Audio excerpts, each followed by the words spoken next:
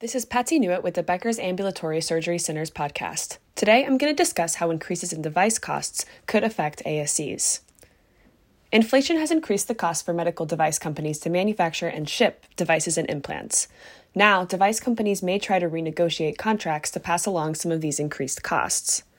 The U.S. inflation rate was 8.5% at the end of March, the highest rate in more than 40 years. Device companies are paying more for the materials to produce their goods, and labor and shipping costs are also up.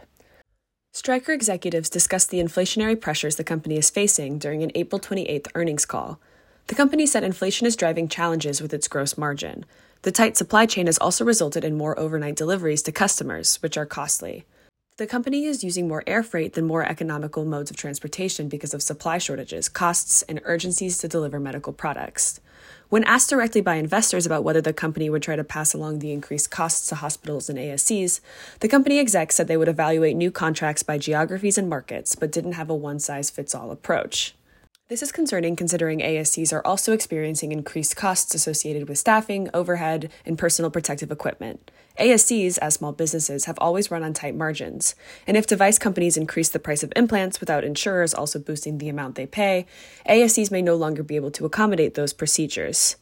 When supply costs exceed the amount ASCs are paid per procedures, cases will have to go back to hospitals.